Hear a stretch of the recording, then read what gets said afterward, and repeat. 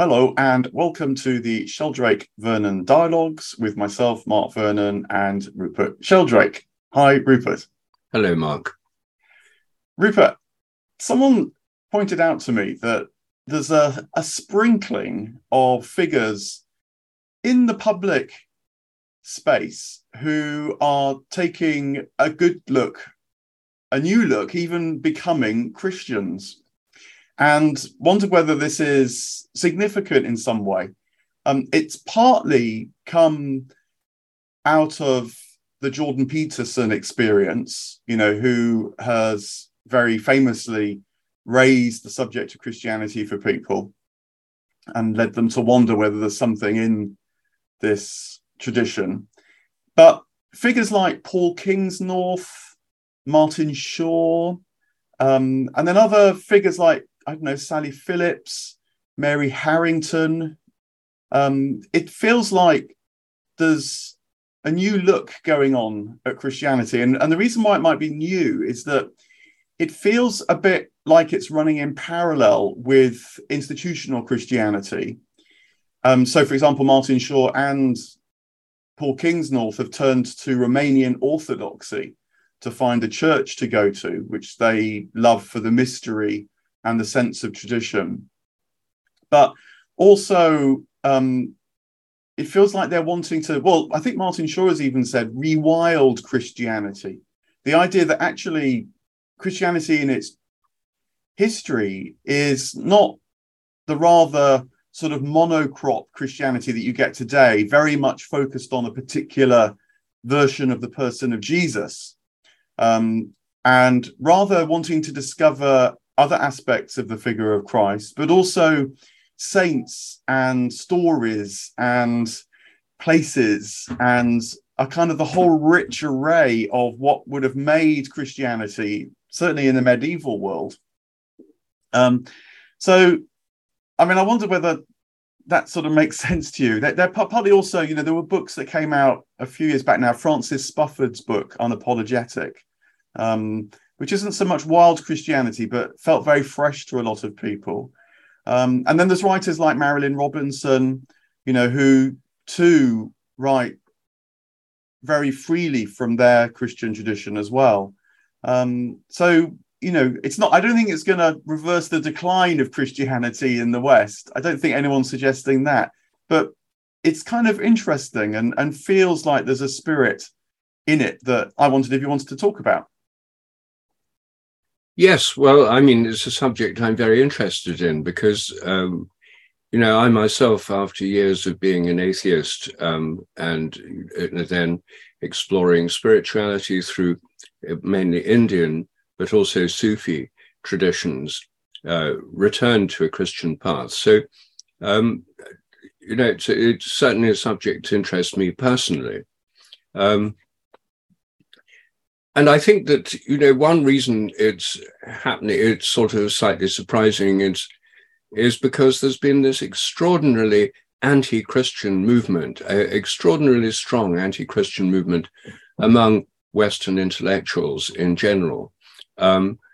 It became, I suppose, by about the 1920s, it became, leading intellectuals like the Bloomsbury Group and people of that kind were anti-religious, certainly anti-Christian. And since then, we've found that lots of people who've taken up an interest in spirituality have usually adopted the ABC principle, anything but Christian, that where it can be Hindu meditation, Zen meditation, Buddhism in sort of diluted forms, shamanic drumming, kirtan chanting, as long as it's not Christian. And the whole New Age movement really is about spirituality, which is uncoupled from the Christian tradition. So we've had, and the reason for all this uncoupling, I think, is that there was a tremendous polemic against Christianity that started in the late 18th century with the anti-clerical movements of the French Revolution and became a standard trope of intellectuals, concentrating on the damage the church had done through the Inquisition, the imposition of sort of all sorts of tyrannical rule of at least over people's minds and souls and so forth. I mean, kind of historical polemics, together with the feeling that this was simply incredible. These stories of miracles and so forth are incredible in the scientific age, and Buddhism and Hinduism and meditation seemed more acceptable because they're talking about changes in the mind. They're not so based in historical events. Anyway, all of this, I think, led to mass defection from Christianity of Western intellectuals in general, so that in intellectual circles, it simply became impossible or to be a Christian, or at least difficult or problematic. And I remember when I was fairly early on in my 30s, when I returned to Christianity, I was talking to an eminent scientist, and I mentioned the fact that I was a Christian and went to church. And he said, "That's unbelievable." I said, "I can't believe that any scientist would ever go to church or be a Christian. It's just impossible." So I think that's why it's surprising, because there's been this scorched earth among intellectuals. And most people who take up spirituality are very keen to say they're spiritual but not religious. So I think what's interesting here is there's a kind of breaking through that prejudice to looking at Christianity afresh, as you say, returning to it without seeing it through that great curtain of polemic, but rather actually responding to it. And I myself find that what I respond to very strongly in the Christian tradition is firstly the holy places. I love the cathedrals and churches that we have, especially medieval cathedrals and churches. And I feel they're one of our most underappreciated assets, that they're, most people don't go there, most people don't go into them. And yet they're these places of calm, peace, beauty, which are part of our heritage. And I think it's very important to connect with them, the places. Then the great choral tradition, as you know, I'm very keen on choral evensong, as you are too, and happening every day in our cathedrals. And this wonderful heritage of beauty and music and lovely prayers.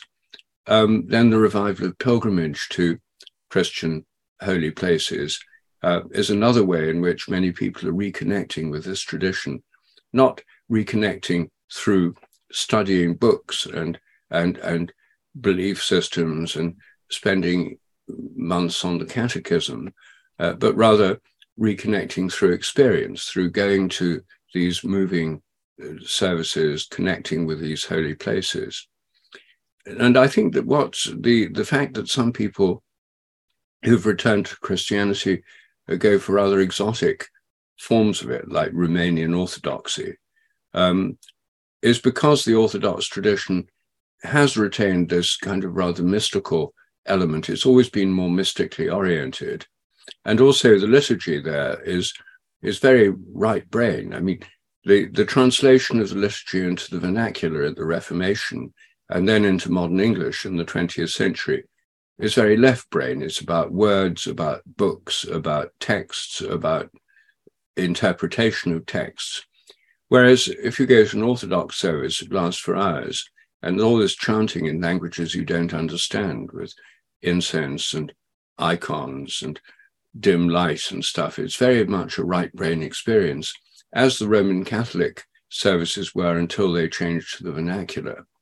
And many people who are Roman Catholic are very nostalgic about the pre-Vatican II Latin rites. So I think really what this move back is driven more by an attraction to the experience of liturgy, the experience of holy places, the experience of pilgrimage, the experience of sacred chant, and less driven by, careful study of the Bible, Bible classes, biblical exegesis, on which Protestant Christianity was so strongly based. So I see it as this return of experiential Christianity for the kind of people we're talking about. I mean, there are still evangelicals who come to it more from a biblical base. And my view is that there are many different ways of approaching this tradition. I don't think one's right and the other's wrong. I think that different ones appeal to different people. And the experiential route certainly appeals to me more. Yeah, that makes a lot of sense, I think. Yeah, I mean, I was recently reading a book about the history of belief. And it's very striking after the Reformation in the 16th century, how quite quickly, within a decade, being a Christian was determined by your propositional assent. The book I was reading, it describes how in the 1520s, in about a decade, suddenly in Europe, hundreds of catechisms were printed, after the printing press invention, both on Protestant and then in the Counter-Reformation on Catholic sides. And a kind of anxiety spread quite quickly. Are you making the right intellectual confession in order to secure your salvation? And that was a radical wrench from medieval Christianity, which in the great buildings you describe, and it's very remarkable that there's buildings in a place like England that are up to 1,000 years old that are still living buildings. I mean, that is quite something. But people would have used them not to be kind of corralled in ranks, paying attention to what was going on up front, but rather would have, paid their homage to the shrine, doused themselves in holy water, lit candles. The priests were doing whatever the priests were doing in the choir. But a Christian in the medieval world might never have said the words, "I believe," which is quite surprising, partly because they wouldn't have spoken Latin and said credo, but partly because they weren't expected to. And so there is something of a sense of kind of return. And another area which I wonder whether is significant is that it feels to me that what might be called the supernatural is quietly becoming more acceptable. I was recently reading a couple of books, one called Why Woo Woo Works, written by a kind of cognitive scientist saying, look, things like telepathy, things like kind of placebos, even the sense that there's other intelligences, which traditionally might have been called angels. The evidence is sort of in for a lot of this now. And it's just a kind of knee-jerk reaction that's not accepting that. And moreover, it's not just that the evidence is in, which makes it perhaps a bit more acceptable to talk about, but of course people live with these experiences all the time. And then I was also just reading a book called Encountering Mystery by a New Testament scholar who I really like called Dale Allison. And he has written this book now that he's at the end of his career where he feels freer. And in the book, he describes how he was launched on his stellar biblical career. He's a professor at Princeton because he had these strange mystical experiences in his late teens. He has one he describes where he suddenly felt the stars had come down from heaven and were all around him. And he was having this very powerful encounter with the divine. And, he didn't tell anyone for decades, and yet it launched his career. And then he corralled a lot of the evidence, which you'll be very familiar with, about things like NDEs, angels, and so on, and says, look, this is happening. Christianity is foolish not to take it seriously. And yet quite often it's discounted or just sort of treated as a bit unfortunate, perhaps, by religious leaders. They may be worried about authority or whatever it might be. So that sort of sense of the mystical, which you described there, is perhaps also linked then to the sense of encounter in often quite strange ways. I mean, certainly Paul Kingsnorth has written quite a lot about how he felt chased down by Jesus in various ways, through synchronicities, through what people said, I think through dreams and things. And so maybe we're becoming a bit more porous again, and people are looking to local ways to understand that kind of sense of resonance with more. And so drawing on the Christian tradition in a form that, perhaps for many who go to church they're barely aware of, actually. But yeah, it's kind of pushing back through. Well, in the Middle Ages, there were all sorts of ways of pursuing a Christian path, and there were hermits living in caves and in hermitages. There were contemplative monks spending hours a day in contemplative prayer, what we now call meditation, and convents with women doing this. I mean, there was a very strong mystical strand in medieval Christianity, as there is in Orthodox Christianity today. And in the Protestant Reformation, I think that side of it was rather suppressed. The monasteries were dissolved, and these communities where people devoted their lives to a religious life, including lots of prayer and chanting and meditation and visionary experiences. There were lots of visionary saints in the Middle Ages.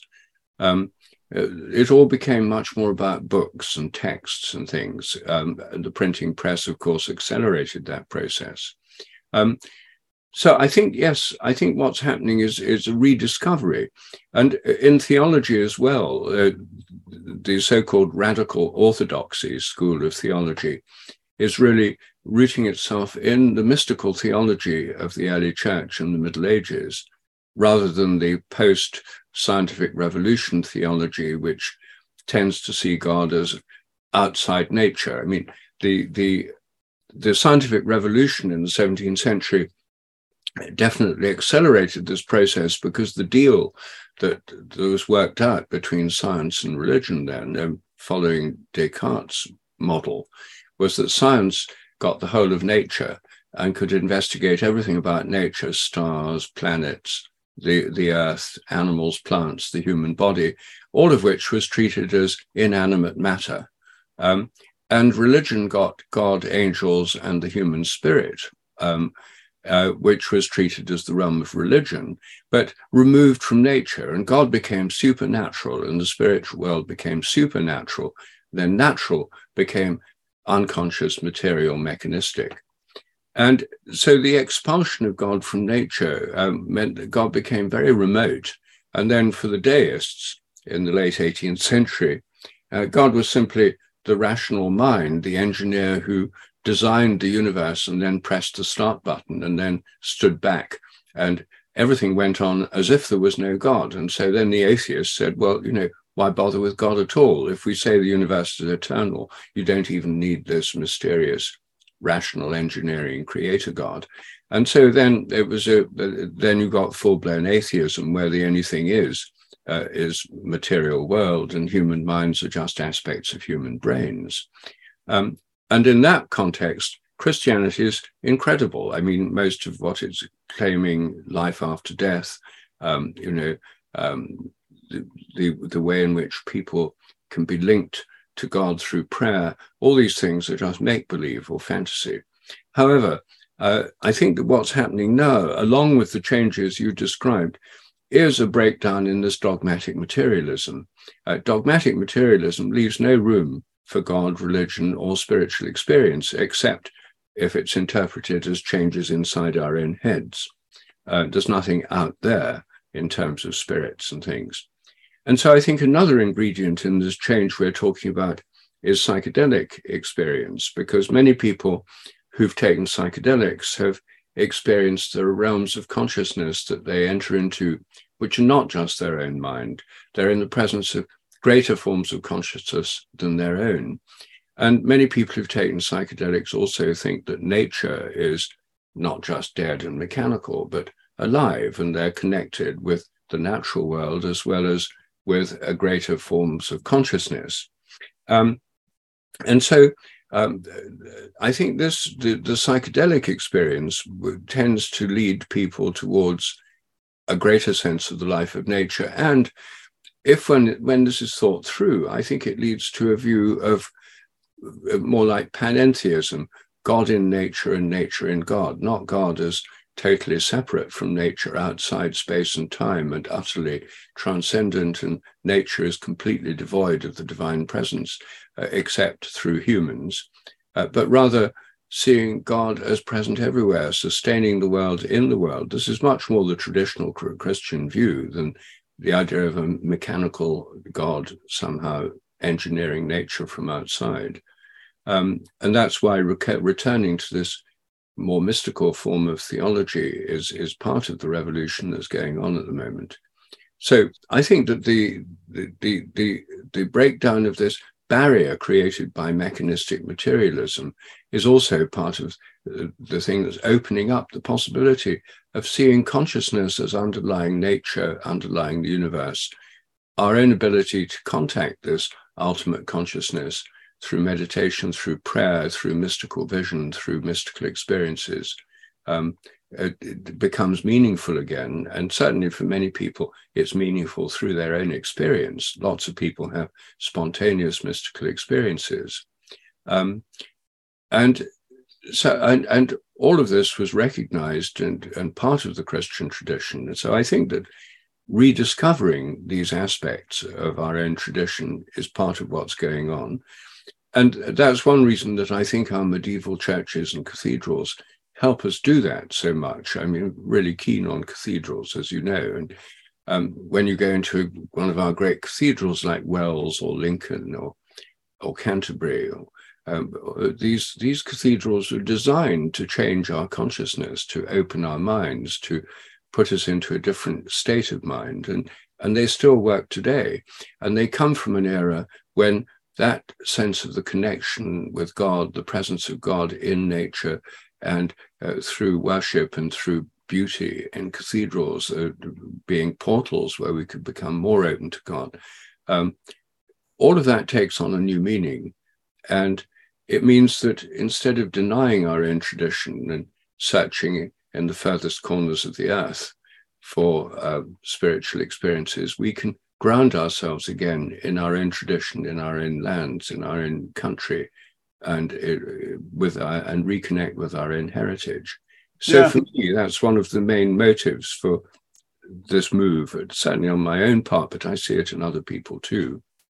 When you say the incredible nature of Christianity, I think that's really important too. My friend Elizabeth Oldfield, who runs the Sacred podcast, she used this expression full strength Christianity, actually when she was talking with Paul Kingsnorth.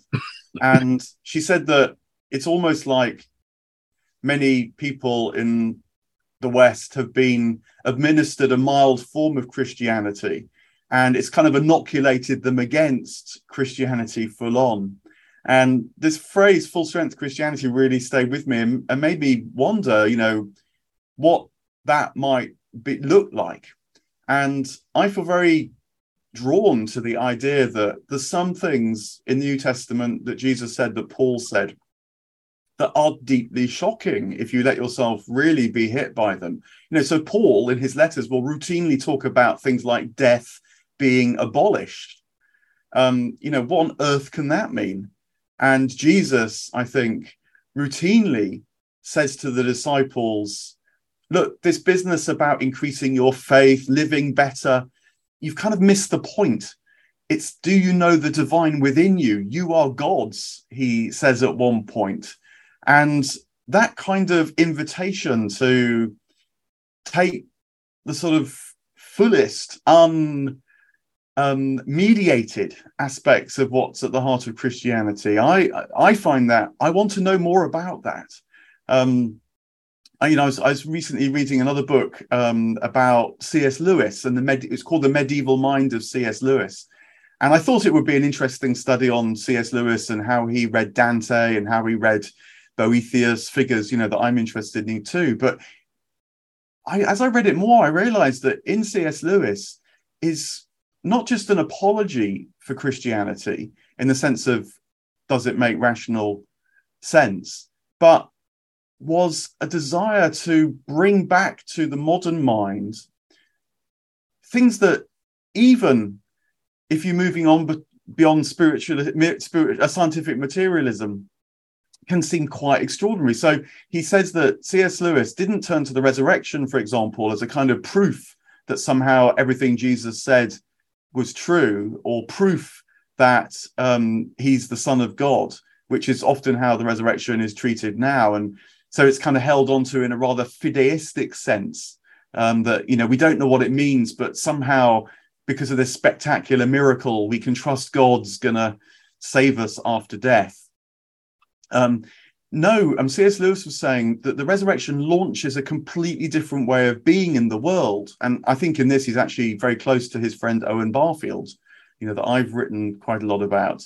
It is a shift of consciousness that, as you say, you can still sense in great cathedrals, and is about expecting to live in a world that's much thinner and more porous and influenced by the divine presence and other presences as well.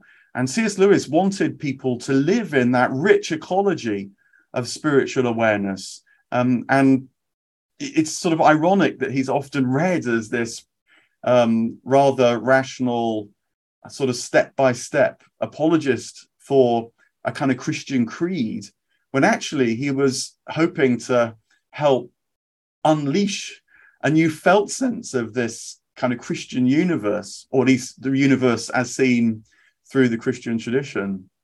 I mean, just another thought related to this is Tom Holland's book, Dominion. The historian Tom Holland, his book Dominion, about the history of Christianity, has been very, very successful. But it's a book that actually deeply disturbs me, because what he does is he says that we're living still in a very, very Christian world. But it's a kind of perverse form of Christianity that's taken the shape of secular humanism. And so he says that, whereas before Christianity talked about God influencing things, in the secular humanist frame, progress somehow magically influences all things. Or he says that, whereas in the ancient world, it was the strong man that was admired, the hero. Now in the modern world, it's the weak that are cared for and looked after. Now, I'm not convinced actually that's a Christian invention exactly, as he says, because I think that someone like Socrates was already being presented as a different kind of hero, a spiritual hero, and certainly influenced, I think, a lot of early Christians when they came to trying to understand what had happened to Jesus. But the reason why it disturbs me is because I feel like a lot of Christians have been sort of reaching, even grabbing Tom Holland's book, again, as a kind of apology for a rather dull down, weak form of Christianity that says, look, secular humanists, you kind of still need us because we're the origins of what you believe to be true. Kind of please give us a voice once more. But that is to conform to this secular agenda, a sort of very this worldly, concerned with important things, no doubt, like social justice, but for me, missing out on the full strength Christianity with these astonishing, shocking, but really powerful invitations to know life in a completely different way. I think that's what the kingdom of God means. Jesus wasn't just hoping to nudge us in an ethically slightly better direction. He wanted to break through what people were trapped by and reveal the divine life. So that whole kind of cluster of the dumbing down of Christianity into kind of forms of liberalism plus a few prayers. I wonder whether that is being challenged too by this marginal. I do think it's marginal. I don't want to make too much of it, but nonetheless, I get drawn to it because it feels like a radical, full strength Christianity that these people are finding and trying to speak about as well. Yes, well, I certainly think it has to be transformative. And one way it can be transformative in a kind of modest daily basis is through prayer. What I found when I give talks about spiritual practices, the theme, as you know, of my recent books, Science and Spiritual Practices and Ways to Go Beyond and Why They Work, is that when I ask the kind of audiences who come to my talks how many people meditate or have meditated, it's like 90%. When I ask how many people pray in the sense of petitionary prayer, it's about 20%. And so the practice of prayer, which is the practice of relating to a greater spiritual reality or realities than ourselves, because one can pray not only to God, but to saints and angels. There are many spiritual beings one can pray to. That connection with a spiritual source beyond oneself, and the fact that one has a link to a spiritual reality that's not just inside one's head, is part of that transformative process. And lots of modern people don't do it because they think that meditation's okay because it's all about what's inside your head. It's scientific. You can measure changes in the brain and stuff. But prayer requires you to believe in there's something out there. There's no point in praying something out unless there's something out there. So I think that the experience of prayer as part of one's way of life, which I pray every day, and as many people do, is a way of having a daily sense of that connection, that there's one's part of something much larger than oneself. One's life is part of something bigger, and one's part of a larger process.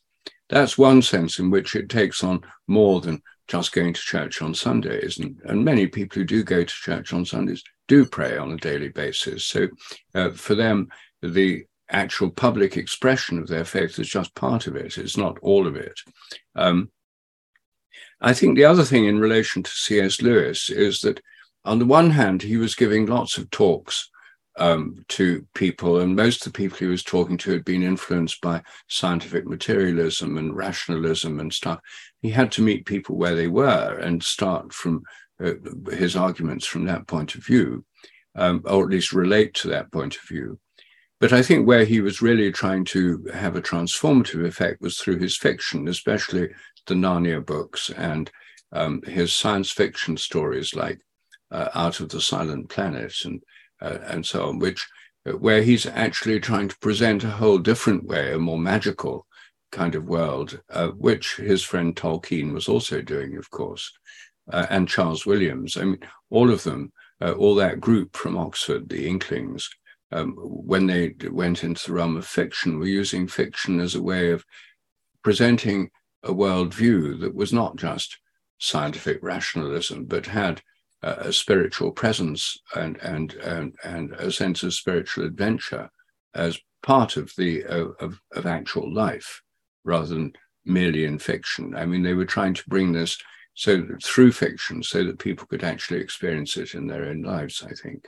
No, that makes sense. I mean, Tolkien was quite explicit about it. I think that he felt that the fictional account of the Lord of the Rings, which of course only goes from strength to strength. There's this new Amazon multi-million-pound series, The Power of the Ring, and he hoped it would awaken the archetypes almost. I don't know if that was quite his word, that Jungian word, but nonetheless awaken through a new myth the presence of that side of life, in the world again once more. And so it's like, he wrote them as an initiation, not just as entertainment. And, I think that the case has been made that the Narnia stories too, this book by Michael Ward, that makes the case that each of the Narnia stories, the 7 books, relates directly to one of the 7 planetary spheres in traditional medieval cosmology. And so carries a kind of facet of spiritual life interwoven between the events, in the very mood of the books and so on. And so I guess that you have to read them a bit intentionally in order that it can have that effect on you to carry it into wider life. But yeah, that very much makes sense to me. I think the intellectual side also matters too. In fact, I mean, I know you agree with this, but there has been, I think, a tendency in Christian apologetics to again have Christianity make sense within the accepted creeds of scientific materialism, and hence the turn to proofs. The reading of stories as if they kind of are just another way of talking about what science is discovering. And there's something in that. But, I feel too that there's quite a yearning, again, probably on the fringes of mainstream science, but nonetheless a yearning for fresh paradigms, for new ways of relating to the world that the old paradigms just don't get, and consciousness is the obvious example of that. But even in the domain of physics, The James Webb Telescope has been beaming back these incredible images of the universe in recent weeks. And it's so striking how in the one moment, the scientists will say they're spectacular, wonderful, awe-inspiring, really inviting us to fall down in wonder at the cosmos. And yet in the next moment, they're saying, it's vast expanses of meaningless mechanism, that is completely indifferent to our presence. But as C.S. Lewis actually remarks in one place, he says, the Andromeda galaxy owes its wonder to the human mind. It's the human mind that can see the wonder of these things. And so it's a lovely sense that maybe what we're rediscovering right in the midst of the science is that our minds are connected to the divine, to the cosmos, which is why that we're so sort of fascinated in it and feel so drawn towards it. But that in itself might help us awaken to what these wonderful images are just expressing and speaking of in their beauty. And so, someone like C.S. Lewis, I think, would even go so far as to say that this is the music of the spheres being heard again once more in a modern guise. And so just surfacing that conscious possibility, the consciousness of that, can be quite transformative. Yes. Well, I certainly think that old-style scientific materialism is threadbare, worn out, unconvincing, defended only by dogmatic assertions. And I think that within the sciences, as I argue in several of my books, I think that we're moving towards a much greater sense of the life of nature. And as you know, I think the sun and other stars may be conscious, and that as we explore the cosmos, we're revealing not only the vastness of the cosmos and the details of galaxies and so forth.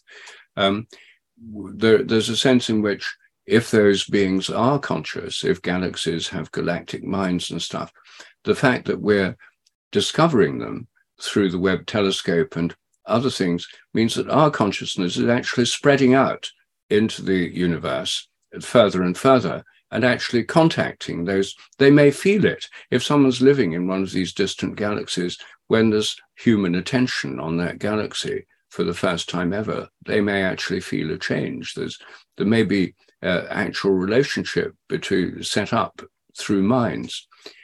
Anyway, I think that as we move towards a new and much richer understanding of nature and of consciousness, then discussions which involve our religious traditions and in particular the Christian tradition for those of us who come from Christian backgrounds and live in traditionally Christian countries, are an exciting part of the discussion. I mean, it's no longer kind of dustily going back to ancient texts as a purely historical phenomenon, but actually the most exciting intellectual discussions at the moment, in my opinion, are ones that involve theology, consciousness beyond the human level, and so on. The least exciting ones that are just about further details of molecular mechanisms inside cell nuclei and so on.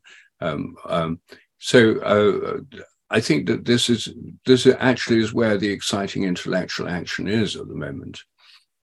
Yeah, well, look, here's to the rewilding of Christianity, and heaven knows we need new vision, not just in the sciences, but in the world at large as well. So that's been good to air and hopefully tease out some possibilities that have struck chords with those listening in as well. So thanks very much, Rupert. Well, thank you, Mark.